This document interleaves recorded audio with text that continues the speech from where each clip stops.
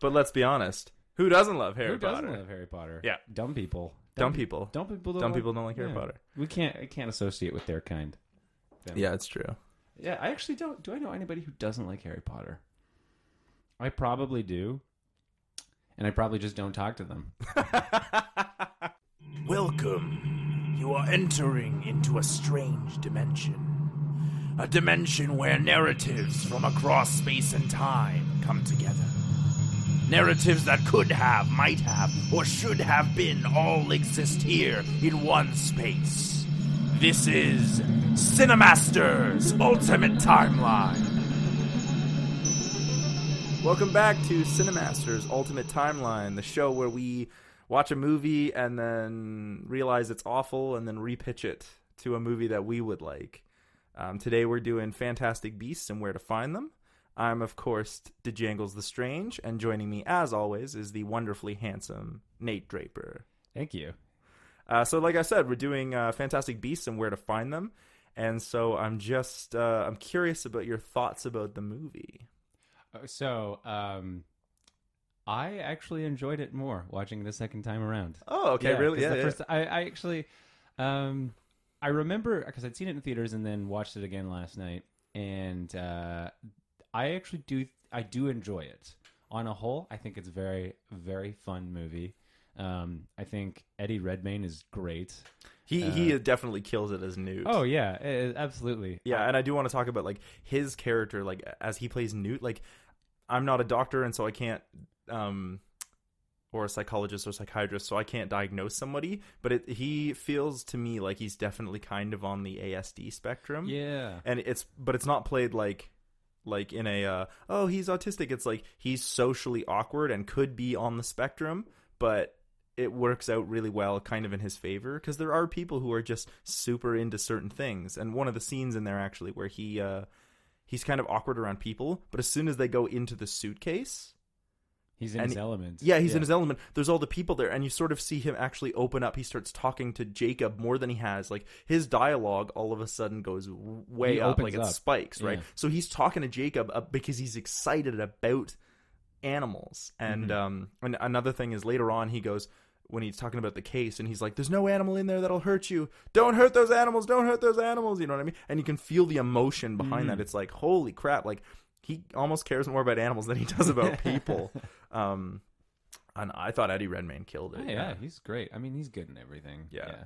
But I thought, on a whole, I thought it was fun. I just feel that there was some bits towards the end where it became not convoluted, but it became too busy. Yeah, I'm the same way, where for me it's the ending that feels the worst. Everything else feels great. And I'm not talking about the thing with Kowalski walking out into the rain. I'm talking about that whole climactic fight scene. I'm the same way. I'm the same way. I want to get there because I talk about it. I think I may have come up with an alternative as to how that might have worked. Me too. Okay. I'm the same way. So I also wanted to ask two things about this movie. A is, did you know that going into it, did you know that it's going to be 5 movies? I didn't know going into it, but I looked at it again and was actually surprised to find it. And then I also saw Jude Law is rocking Albus Dumbledore. I know. I'm really excited about that. Corduroy vest. Because I really enjoy Jude Law. Yeah, he's great. He's great. But no, I wanted to ask you, like, if you knew that this movie is not a standalone. It's actually set up for a 5-rilogy or whatever you want to call it. Because originally it was going to be a trilogy. Quintilogy. It's going to be 5 movies. And I wanted to know if you knew that a lot of that movie was actually set up. Yeah. That makes sense. I mean, I knew that they were going to do other Harry Potter movies. I was expecting it to be like another story, because Fantastic Beasts was meant to be like Newt Scamander's. At least the first time I saw it, I thought it was meant to be his spin-off standalone movie, and then they were going to do other ones, but now it looks like they're just continuing the Fantastic Beasts. I actually got super mad. Yeah, Cinquin trilogy, whatever. Yeah. I actually got super mad when I found out they were putting in the whole Dumbledore Grindelwald timeline, because I was like, no, it was just supposed to be Fantastic Beasts. But then when I went back and did some research, I found out that Rowling had always written it to be with a story in mind. Oh, okay. It just, the difference was whether it was going to be a trilogy, because she knew it was going to be a movie franchise, but the difference had been whether it was going to be a trilogy, which is what it was originally pitched as, and then she realized actually there's enough material there for 5 movies, not 3. So I'm just worried that they don't spread themselves too thin.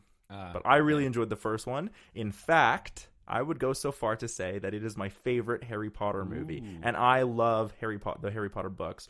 But I feel like it benefits from not having source material.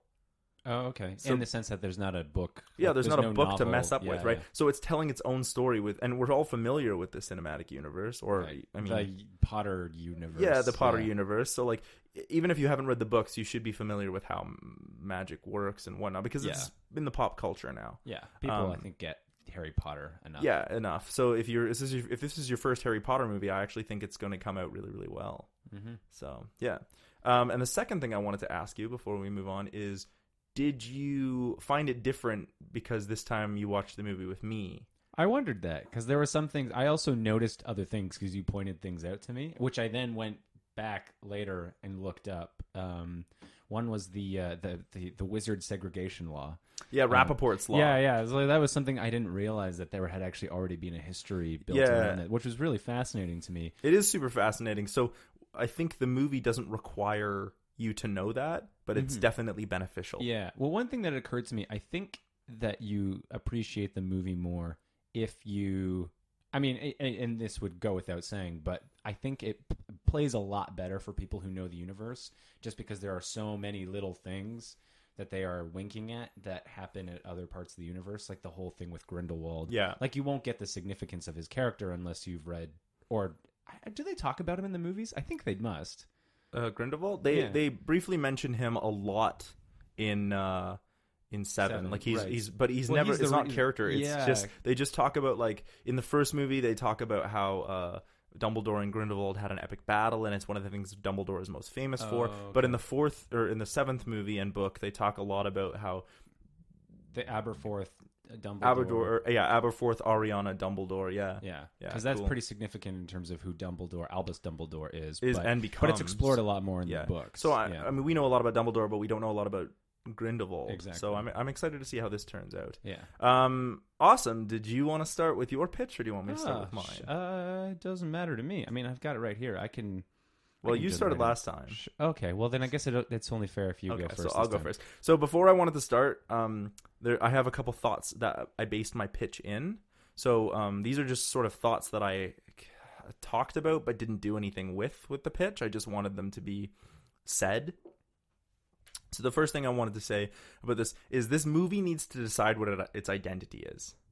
Because I love everything in this movie, but I feel like there are two distinct identities. There's this, like, fantastic Harry Potter, like, awe and wonder that comes with magic, and we get a lot of that whenever Newt's around. Like, when we're in his suitcase, everything's amazing, like, in terms of the way it's shot and the effects, and then all the animals are, like, amazing and fantastic beasts, right? But then we switch almost contrastedly into Credence and his sort of subplot, where, like, he's being beaten and witches are, and it's dark. It's even shot darker. You know what I mean? So I almost feel like the film has two identities, where, like, as much as I love the film we got, it either should have leaned more heavily into the Fantastic Beasts, like awe and wonder of magic, or it should have leaned way heavier into the dark backstory of wizarding in America, with, like, these second Salemers and, like, this emotional brutality that this woman is bringing down upon people who she thinks have magic, and, like, why she's suspicious. And I actually think this darker version would be more interesting, because we haven't seen Harry Potter go in that direction.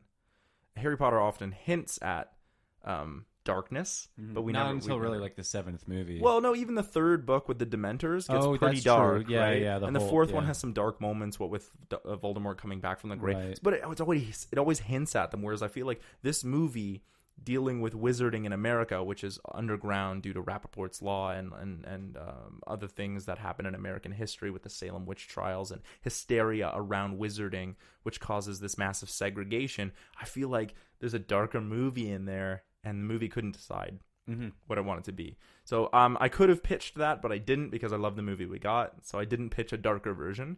The second thing that I wanted to say is, I actually was kind of super frustrated with the fact that Colin Firth becomes Colin Farrell. Colin Farrell, yeah, not Colin Firth is the King's Speech. Yeah. No, Colin Farrell turns into Johnny Depp.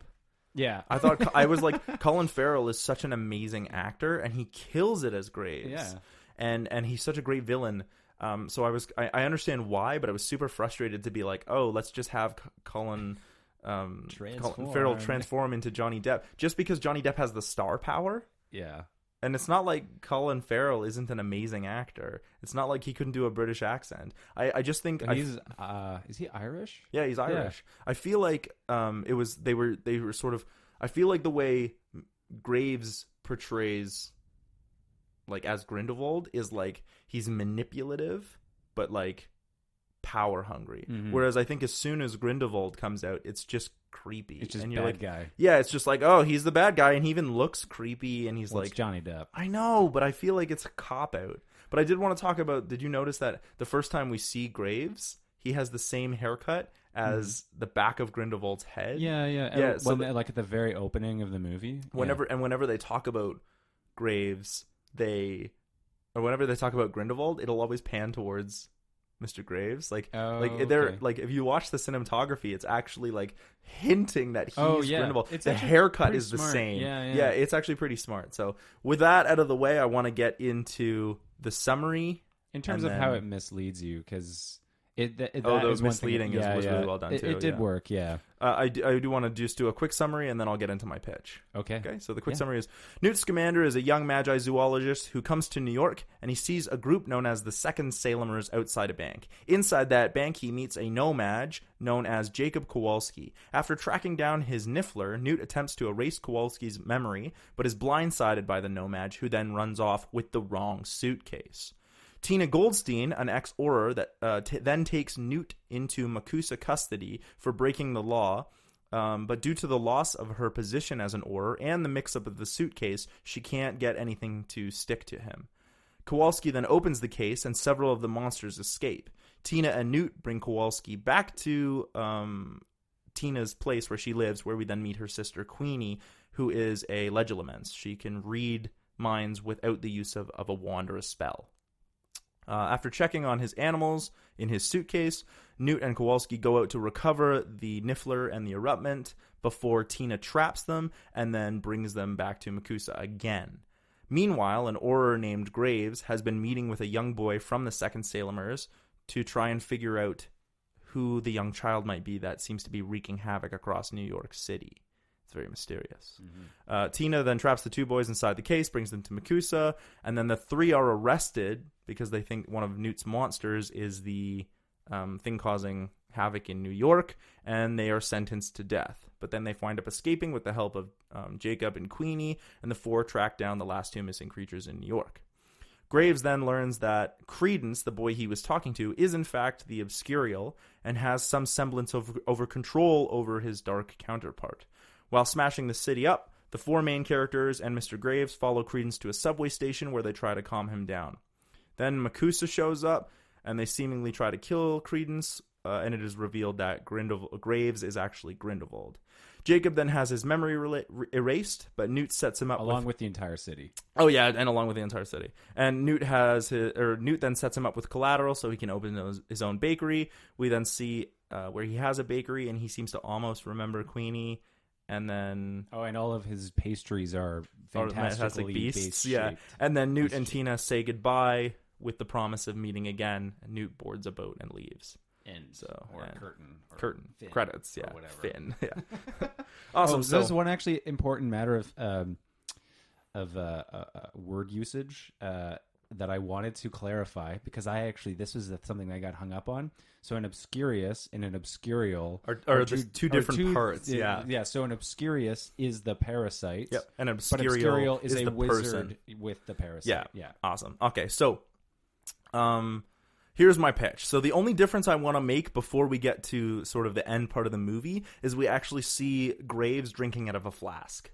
And I want to do this because I want to make a joke about Prohibition era. Oh, okay. Right? Because I think it'll be a funny joke, because for those who don't know, in 1920s was when Prohibition was starting to become a thing, and so we see I think it would just be funny to sort of throw a joke out about Graves being a bit of an alcoholic. Not maybe an alcoholic, but like Prohibition era joke. You know what's interesting though? If I think of Polyjuice Potion. That's exactly where I'm going with it. Okay. Don't ruin my pitch. That's exactly where I'm going with it. So for me, the whole movie actually stays exactly the same except for that flask thing.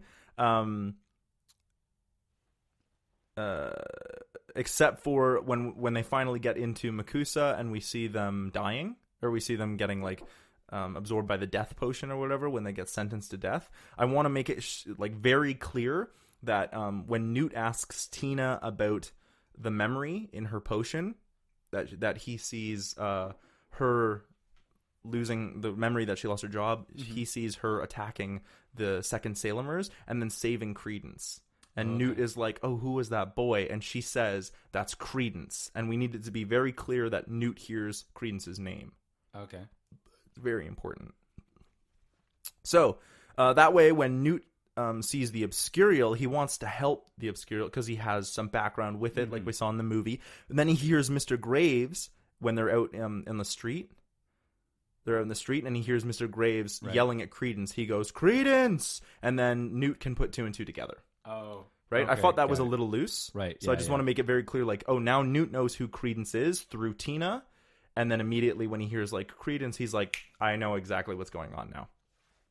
So, so then he can figure out who it is. So the Obscurial then, the Obscurious wreaking havoc on the city, and the chase scene where they're, like, apparating between rooftops. I think that should be played up a bit more. So we can see, like, Graves is chasing after Credence as the Black Mass. Newt is chasing after Credence as the Black Mass, and they're both apparating across rooftops as they're like running along, shooting spells at each other. Like, so they're battling each other, but both trying to keep up with Credence. Right. I think that would just be I think they touched on it, but I think it would be a more epic There was scene. a lot more potential with way more potential. So that's one battle that I want to do. Yeah, I just think the apparating across buildings while shooting spells, like just like woo, woo, woo, woo. Like, so they're battling each other but chasing Credence as he destroys parts of the city. So finally, when they chase Credence down to the subway, Newt wants to approach Credence, so that scene works out fine. But when Graves shows up, I felt like the battle between them was lackluster. Like, if you remember in Harry Potter, every time somebody shoots spells, they're like different colors depending on the spell they're shooting. Mm-hmm. All of Graves' spells are either blue or he just starts shooting lightning. Yeah. The only difference is like he like waves his hand and the track moves. Mm-hmm. You know what I mean? But I feel like there should be more variation in his spells. And then the reason Newt gets defeated is because obviously Graves at this point is very skilled. We don't know it's Grindelwald yet, but obviously we know Grindelwald is like an expert dueler. But I want to show that Newt is more interested in saving Credence than he is in fighting Graves. So the reason he loses is less about his skill and more about his split motivation. Right. So he's trying to get to Credence, whereas Graves' singular purpose is get rid of Newt. And that's why we get that whole thing. Yeah, so then Credence starts freaking out. And I want to do... This is my biggest part. When Credence starts freaking out and like he's like going up into the sky and slamming down and spreading out. Do you know the scene that I'm talking about? That scene is so messy. And I don't know whether it's just shot poorly or edited poorly. Well, the geography of what's going on is a little hard to follow. And also because like, you're following these giant black masses of gas. Yeah, so for me, I feel like there should have been a bigger battle where all of a sudden it's like Graves is trying to control the angry Credence, whereas Newt is trying to help Credence, but now all of a sudden, because Credence is angry, he's fighting for his life. And I feel like even though it's a black mass, because the Obscurious is literally like dark magic come to life, I feel like it should, like when they shoot spells on it, it should be able to control the magic a little bit. So like as they're shooting spells at it, they don't just like bounce off or get absorbed. They get altered, you know what I mean? Right. So like they shoot a spell and all of a sudden the spell just like turns into flowers or something. Like it can't hit the Obscurious because it is magic, right? It's a parasitic magical form as Newt describes it. So I feel like more could have been done with that to make it seem like they can't touch it except for maybe Newt talks about a particular spell that he uses to contain the obscure. You remember how it's contained in that bubble that he has? Yeah. So maybe he's like, oh, I found a spell that can contain it, but doesn't And that's what kill he's it. trying to do. And right. well, he's not even trying to do that yet because he's trying to talk to Credence first. Right. And now he's fighting for his life. So it's a complicated spell. Maybe he doesn't have time to get it off. Right. But I just feel like that battle scene was really poorly shot. And way too fast. Yeah. So we get this epic battle. Then Tina shows up, tries to calm down Credence, but then Makusa shows up, and Credence gets spooked. As soon as Credence gets spooked, she shoots, or they all shoot, like he's about to go crazy again. They all shoot him maybe with this spell that Newt was talking about, and they kill Credence, seemingly. Because I don't think Credence is dead at the end of the movie. We don't actually know. We don't know. We Yeah, it looks like he escapes. Yeah. Yeah, it's hard to So say. I think that it looks like they kill off Credence. So Graves is now super angry because he just lost his goal. His goal is to control Credence. So then he turns to Newt, who is the closest target, and performs the Cruciatus Curse, which is an unforgivable curse. This gives him away. So I feel like Graves is an actual person. So he loses his temper? He loses his temper and goes, Crucio on Newt, and Newt starts screaming in pain, and everyone's like, well, hang on, the Auror that I know as Graves would never do that. Right. That's not Graves. And then it's revealed that the polyjuice potion in the flask, he's been taking on Graves' personality, and it turns out to be Grindelwald, which I think just works better in terms of the Harry Potter universe. Like the use of polyjuice potion is a huge throwback. So then Newt, knowing that none of them can defeat, like basically Makusa's like, oh, attack, so all the Aurors attack, but of course Grindelwald is an amazing duelist, so he starts, like, the Aurors are falling left and right. Nobody can keep up with him. Newt, knowing that none of them can keep up with him, opens his case and asks Frank for help. Frank is the Thunderbird for anyone who doesn't remember. Okay, yeah. So instead of just having Frank at the end to help with the rain, the memory loss, now we have Frank like flying into the open air, like through the top of the subway, and he causes a storm. So now Frank is like swooping down at Grindelwald because he's this Thunderbirds are this massive magical beast. Is it Grindelwald or Grindelwald? It's technically would be Grindelwald because he's like, it's implied that he's German or Austrian, right? So sorry, that was okay. So sorry if I go back and forth, That's okay. But yeah. So now we have Frank swooping down on Grindelwald. Plus, because he can control storms, we have lightning striking at Grindelwald and all the Aurors. Now they feel like they have a chance, right? You know what I mean? They finally, under the weight of all the magic, Grindelwald finally falls. Got it. He's not dead, and it's like barely, and there's a bunch of dead Aurors around him, but he finally falls. Right? They finally have him under control. And then he turns into Johnny Depp. Then he turns into Johnny Depp, yeah.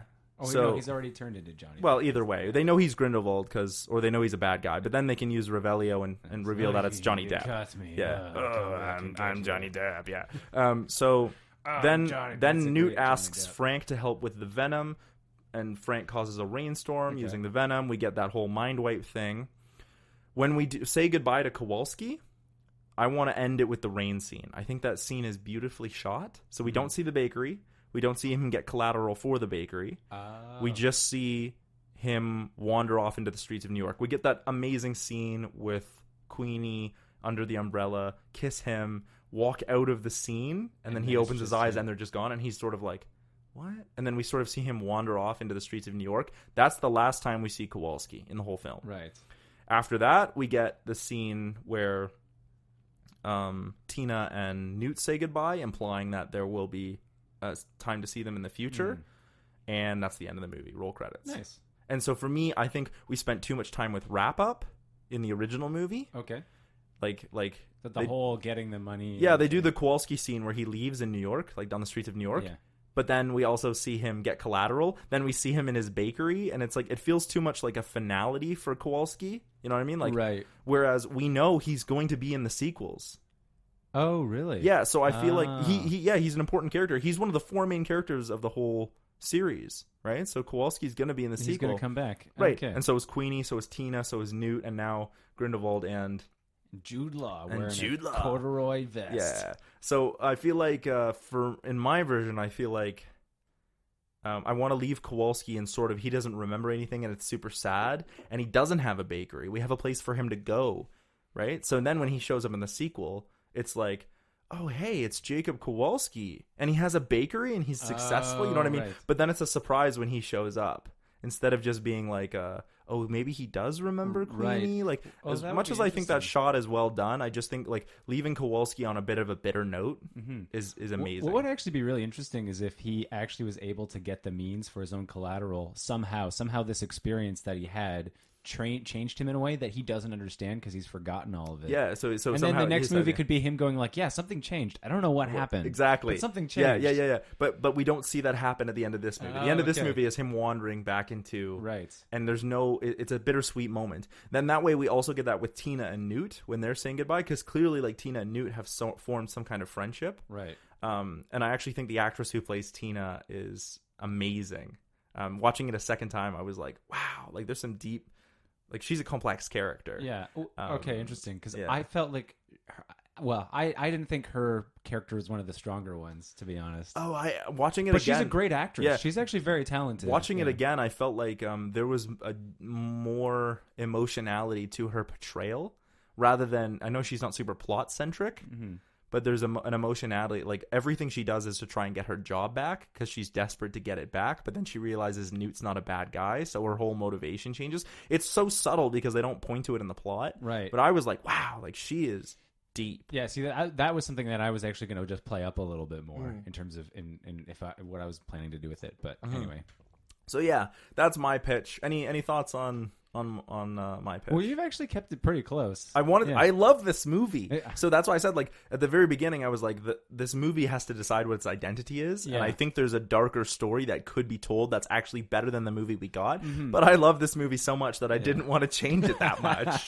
See, Right? This is my favorite Harry Potter movie. Interesting, yeah. See, it's still not my favorite Harry Potter movie. I still enjoyed it, but I agree. I think that the issue with the movie is that there are two stories going on, and I'm curious about. They don't reconcile very well. No, they don't, and that's the problem. Is you?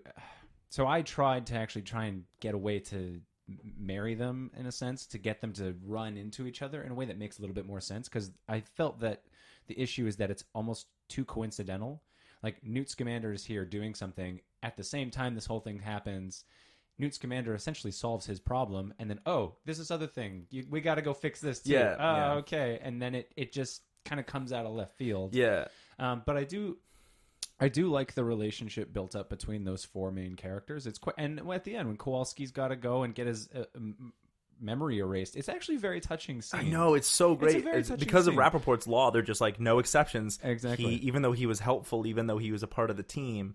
And I do feel like, I think you're right, when you talk about Kowalski getting his own collateral, I feel like Kowalski has a bit of this moment where he goes from being this passive hero where things happen to him to an active hero where things happen because of him. Exactly. And so even though he can't remember why, now he's changed. He's changed. Yeah. He's not waiting for things to move around him. Yeah. He's going out and actively making change to make his life better. Yeah. And that's how he gets the bakery. But we don't see that till movie 2. Exactly. Anyway. And he doesn't even know about it, which is oddly existential for a character like, I've changed, but Yeah. I don't know what happened. And as much as I think Newt is the main character, I think that all four of them really have an emotional journey. I think like we see the they world do. through Kowalski a lot, and that's a great idea Well, because that's he's a kind muggle. of why he's there. Well, Yeah. that was one of the interesting. Wondered if that was why they brought him into it, was because they needed a way to explain certain things, but it worked. And also It worked just really well. Well, because he was just fun to watch Yeah. too, especially that scene with the laughing, The giggle water, the yeah. So he giggle drinks, water. and Queenie's just like, "Is everyone just like you?" And he's like, "Nobody's like me, baby." yeah. The guy who played him did a great job. Did a great job. That's Yeah. why, and I actually thought like the four main characters. Like, this is why I'm really worried after watching the movie.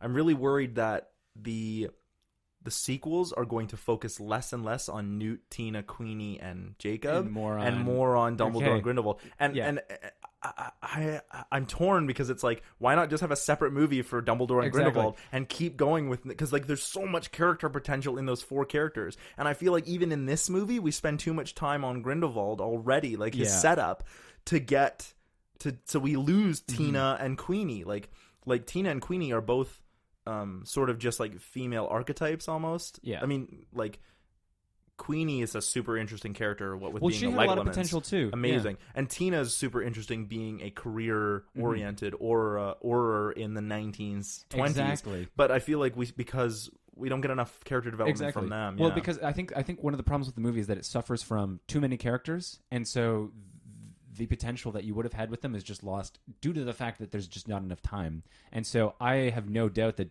J.K. Rowling had this entire story in mind, and she then for sure does. and she does. Knowing no knowing doubt her. about it. Yeah. But then sitting down to write a 2-hour movie, you go, oh, wait a minute, like I have to cut this, and I have to, because it just isn't all going to fit. Because in a book you could fit all this in there, but in a movie you're confined. So I tried to. Should we move on to? Yeah, I want to hear your pitch. Yeah, so it's interesting that you bring up the darker story, because I thought I'd explore that a little bit. Yeah. I'm glad you did. Yeah. I wanted to see if there was a way to make the Grindelwald story work in parallel with the Newt Scamander story. And I may have come up with something that I'm works. stoked. This is going to be good. So I felt that the biggest problem with the Grindelwald story is that whole...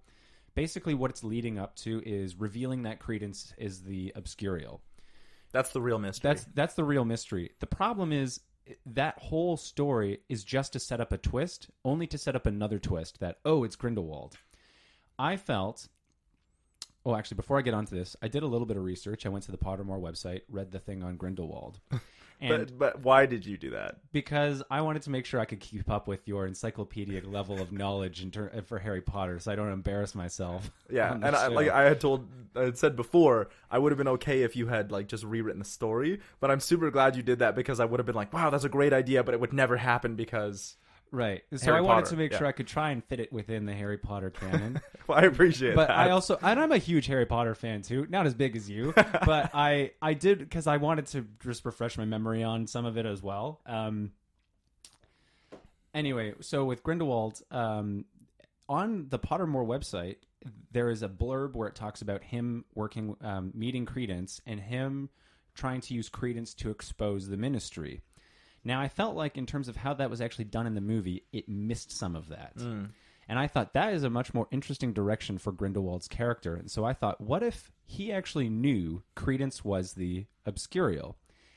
And all along, his plan is to actually have Credence explode. And he's actually using Credence the whole time. And that is But doesn't tell Credence.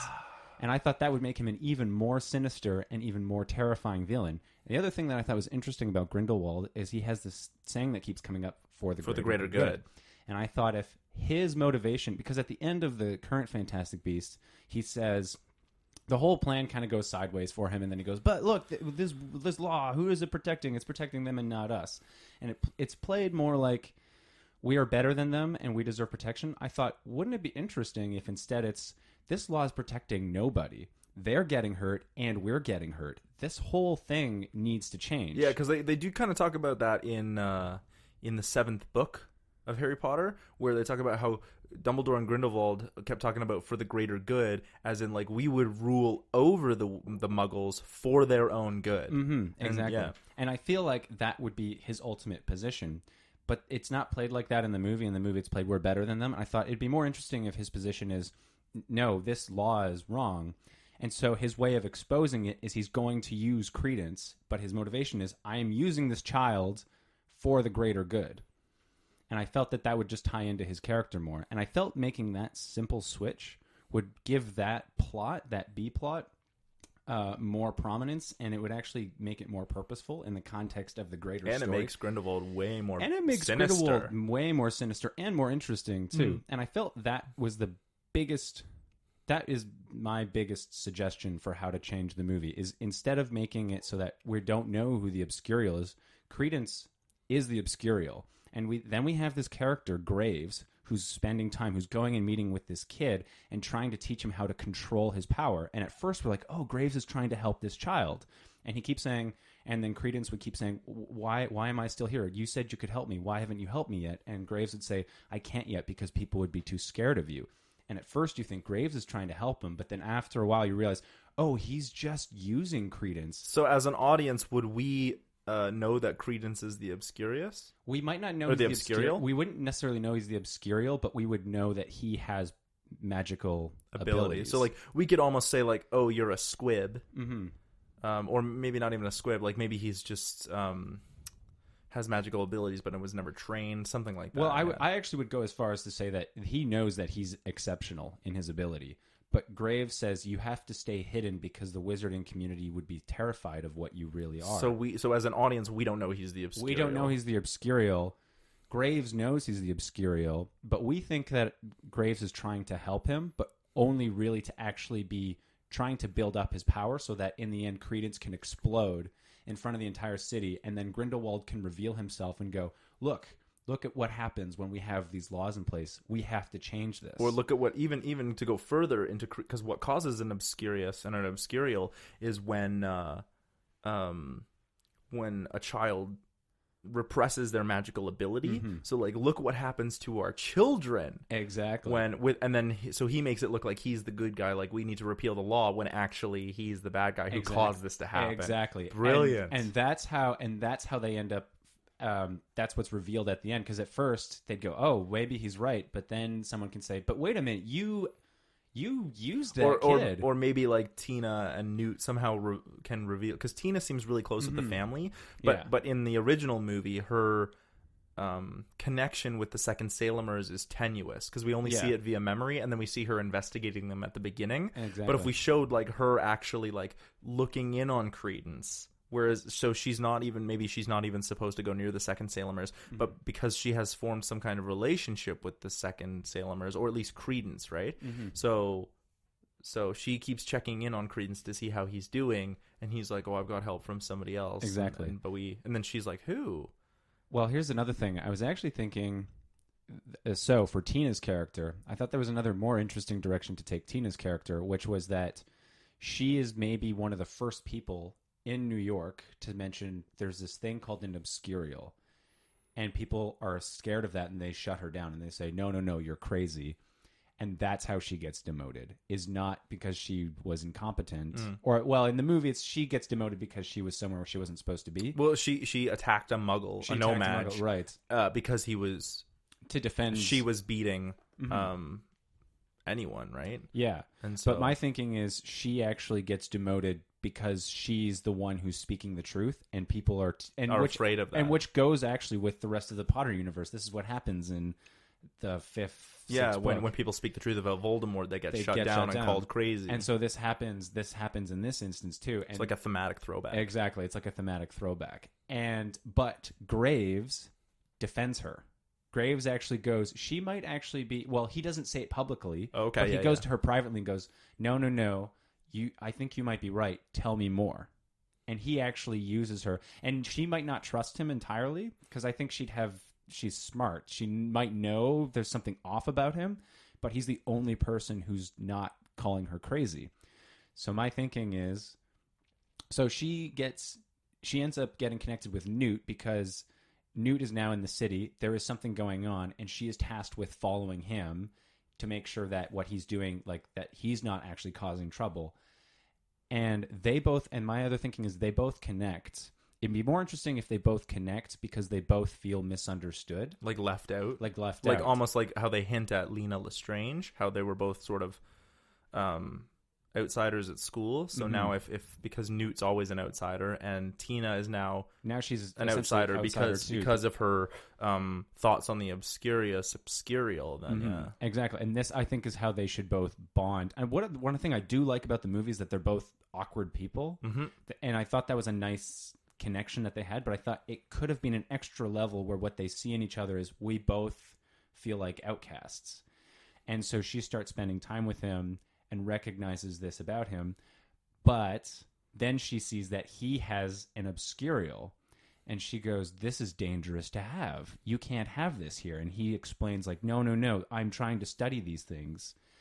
So my thought was, then she asks for help? Well, she actually tells Graves, oh, this guy has an Obscurial here.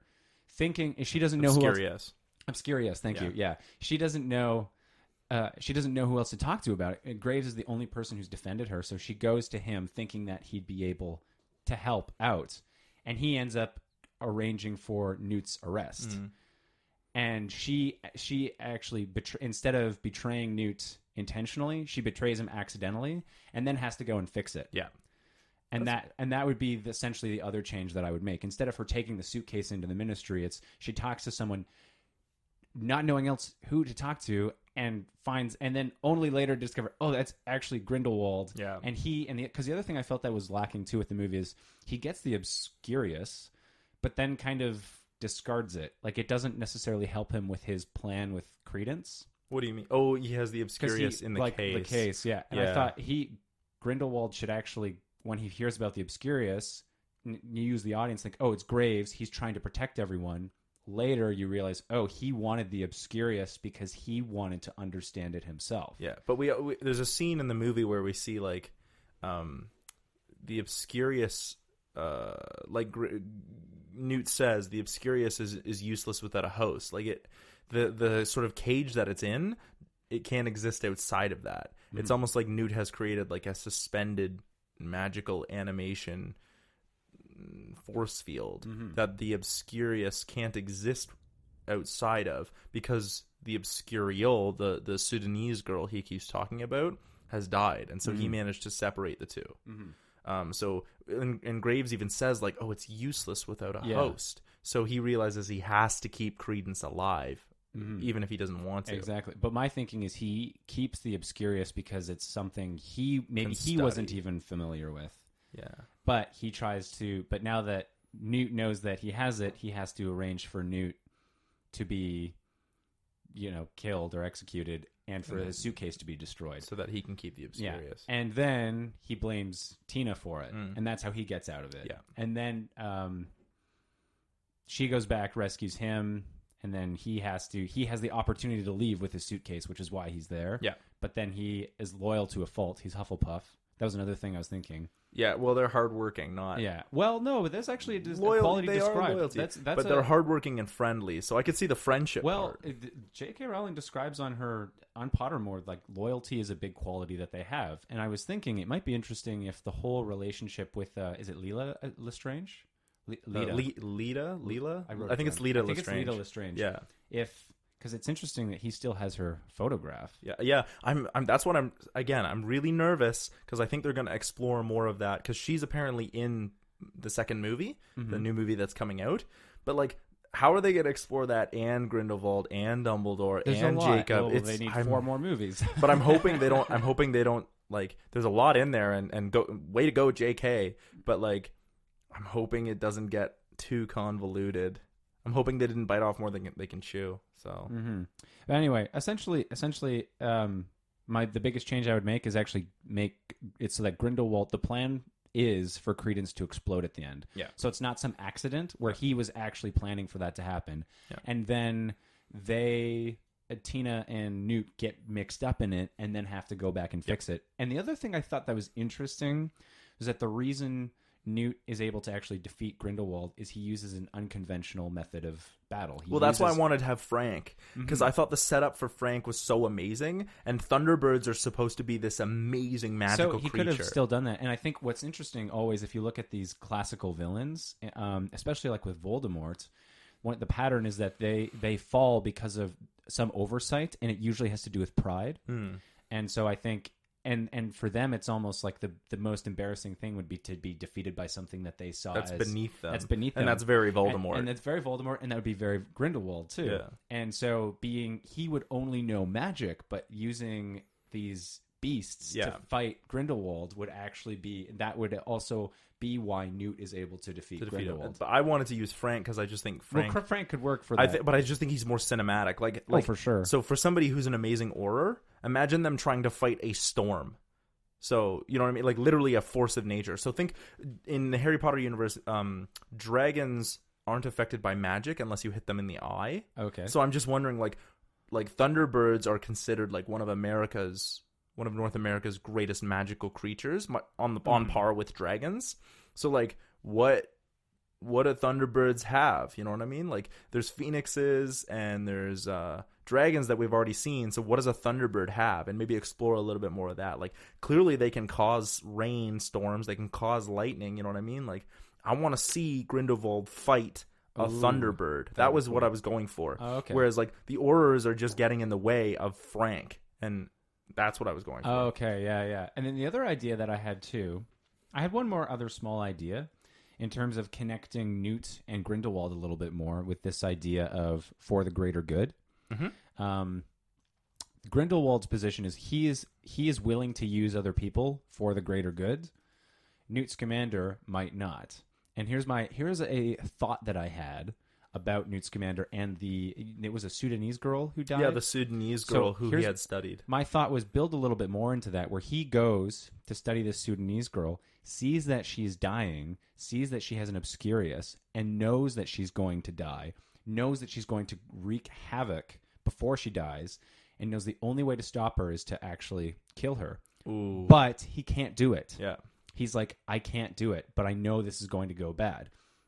So in Fantastic Beasts, one of my ideas was that you would have a scene where it'd be like he's in prison, kind of like how he explains it in the current movie, but he explains, I saw this happening, I knew how to stop it. The only way I could have stopped it was to kill her, but I couldn't do it, and she ended up dying a very painful death and destroying an entire village. Yeah. And that would be how you connect him with and Grindelwald. So for the greater good, whereas Grindelwald could kill him. For Grindelwald is willing Newt to cannot, do. Newt yeah. cannot do that. Yeah, that's an interesting idea. Yeah. So my only thing about your pitch, and I really like everything you've done thematically, but my only problem with your pitch is Tina knowing about an Obscurial and an Obscurious is unlikely, right? Okay. Because she, as the president of Makusa says, there hasn't been an Obscurial or an Obscurious in the States for a long time. There's no way it could be. Right. And it goes, Newt goes, he looks and he's like, no, that's what it is. Don't pretend.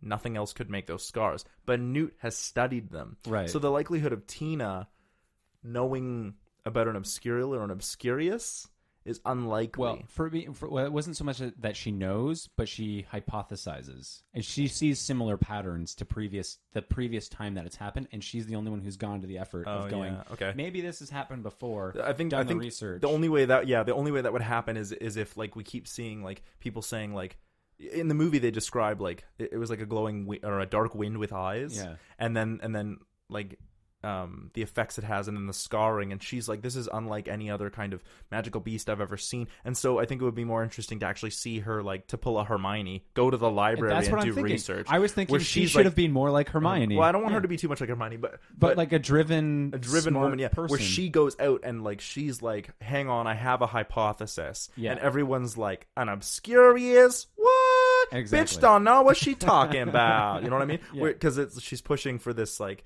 this crazy hypothesis where everyone's like, no, Obscurials and Obscurious don't exist anymore because that doesn't happen in they're so big minded. Like the 1920s is all about, you know, progress and moving forward, right? Mm-hmm. For the Muggles, the No-Mages, but for the Wizards, it's all about hunker down, don't be found, right? Yeah. Preservation. So what we get is these sort of two things playing against each other, where she's like, hey, I have this hypothesis about an Obscurial, and everyone is like, no, there can't be because that would ruin everything. Yeah. And so that would make sense, but we'd have to see her do the research. Exactly. It couldn't just be like, I know what it is, because that makes sense for Newt, but not for Tina. Exactly, and that's why I'm saying she would have done the research, and maybe we'd show it if it was a TV pilot. Back to TV shows, because we would have the time for it. Yeah. Okay, so like now that we've both done that, I wanted to ask about your closing thoughts on the pitches. So like I said, everything about your pitch I love. I love this darker tone, and part of me wishes that I had done the pitch that was more about exploring this abusive second Salem family relationship, because I think there's a darker movie in there that could be like I don't even know, like not a horror movie, but almost like an emotional thriller that takes place in the Harry Potter universe, which is so not Rowling's shtick. Do you know what I mean? Like she would never write a dark Harry Potter story, dark themes, but never a dark story. Yeah, it's hard to say, because that's one of the questions that I have is how much of it is she has to, because there's a franchise now attached to it, and how much of it is you can't go and there's only a certain length you can actually go to because it's a family movie. It has to be family friendly, exactly, right? Because the only franchise that I can think of that was like, and it's not even a franchise, but was like like dark and brooding was Christopher Nolan's Batman trilogy. Right. But it wasn't a franchise. It was always going to be a trilogy. Right. And so I feel like I hope one day we get a dark Harry Potter story, but I feel like it won't happen. No, I know. I know Because, this is, yeah. and that's the way I feel with this too. Because I thought the whole the new Salem witch movement Super interesting. was very interesting. Oh. It was, and I felt I'd like love. that was, I think it that would be like, amazing should if be explored more. I think it would be amazing if we got a Harry Potter story that took place in Massachusetts, in Salem, Massachusetts, at the time of the witch hunts, to be like, this is what you've heard the story, you've read the Crucible, you've heard the story of what was going on for the No-Mages, but what was actually going on with the wizards during the Salem witch trials, right? Because Salem is not that far from Massachusetts, which is a big city, right? And like it's near Antioch, and like, so this is not some, like, people are like, oh, Salem is sort of backwater. Yes, but it's not far from Massachusetts. So like, I think there could be a huge wizarding community out there with a great plot. Yeah. Like, and just dark wizarding story. Yeah. Maybe Netflix is the realm for the like dark Harry well, Potter. Well, you said we might do Well, a pitch. so You say I'm you have a thinking- pitch. Don't spoil anything, because I think I just came up with my pitch. for a dark Harry Potter movie, and I think I just came up with okay. mine. So because I'd like to see that spoilers. too. Yeah. Okay, so let's leave that for another day. So what I also wanted to talk about was, did you catch? I wonder if you caught this. What an obscurial and an obscurious means for the franchise going forward, and more specifically, what it means for Dumbledore and Grindelwald's characters. Do you understand what I'm asking?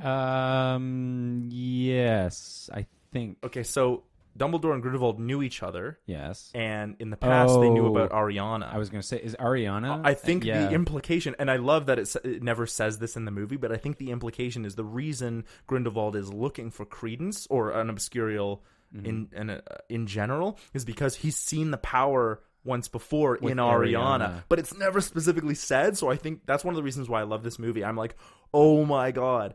It all makes sense if you realize that Ariana is an obscurial. Right, which is also going back to my point where I think you would appreciate it more if you know all of that, but as a standalone movie, you're not going to pick up on those things. Unless you have an encyclopedic knowledge of Harry Potter. Which is why I thought to make it more interesting as a movie, you just have to work out some of those motivations. And just another note, as just a general filmmaking thing, I think one of the things that holds this movie back is that whole storyline is about twists. Like, ooh, what a twist. Ooh, what a twist. Yeah, you get like one. But yeah, exactly. And it's much more interesting. I personally believe, as a general rule, it's much more interesting if you know right up front what's actually going on, and then it's about the characters dealing with that. So a classic example. I don't mind a twist, but it has to be a twist that you only get once, and it has to be a twist that if you go, it has to be earned. And if you go back and watch the movie, it makes the context of the movie change. Mm-hmm. So in this movie, the twist of Graves being Grindelwald, I think, does have some rewatchability, but more in the cinematography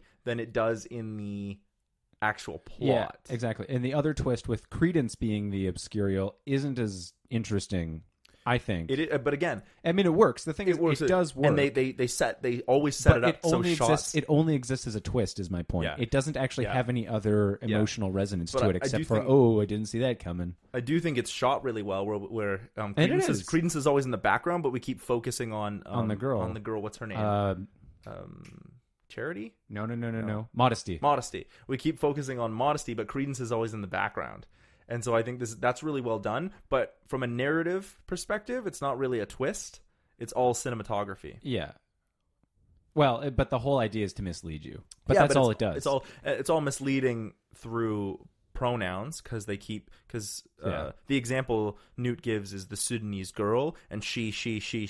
So then when we see the whole family, we see a young girl under 10, which fits the description. Plus we assume it's the young girl because we just heard the she pronoun. Yeah. So the twist works for Credence, but it's not earned. But it works. It is just a twist. My thing is, it's just a twist. Yeah. There's no. It's like, oh, okay, so it's actually him, and I just think it's more interesting if we focus Grindelwald on one knows, and he's using, and then the twist is about who is this guy Graves? What is he up to? Right.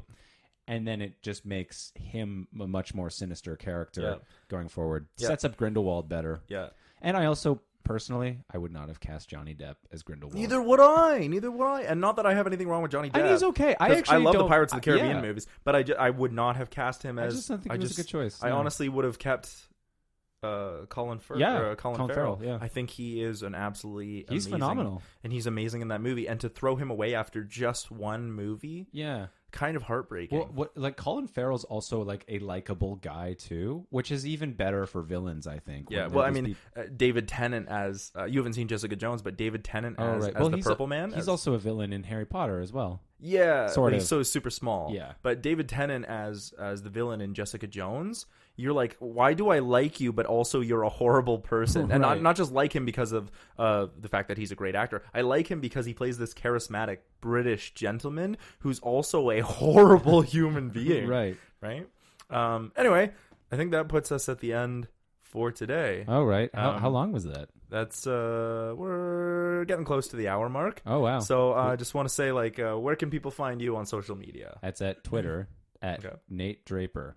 Cool. Yeah. And you can probably find me on Facebook if anyone still uses Facebook, or you can find us on Facebook at Cinemasters Ultimate Timeline. Yeah. And then if you're listening to us on iTunes or SoundCloud or YouTube or wherever, give us a like or a 5 stars or a thumbs up. And a great comment. And a great comment, And, 'cause that share it with your friends. That helps us out to reach more Subscribe. people. Subscribe, yeah. That's something you gotta do too. If you would like to leave a comment for something you'd like to hear us pitch, please do. Tweet it to us, Tweet or it to us, Facebook or it to Facebook. us, Yeah, just- or snail mail it to snail us. mail it to even though us. we're not going to give you our mailing addresses No. because that's creepy. That's weird. But yeah, But give if us, you could deliver by carrier pigeon, that would be badass.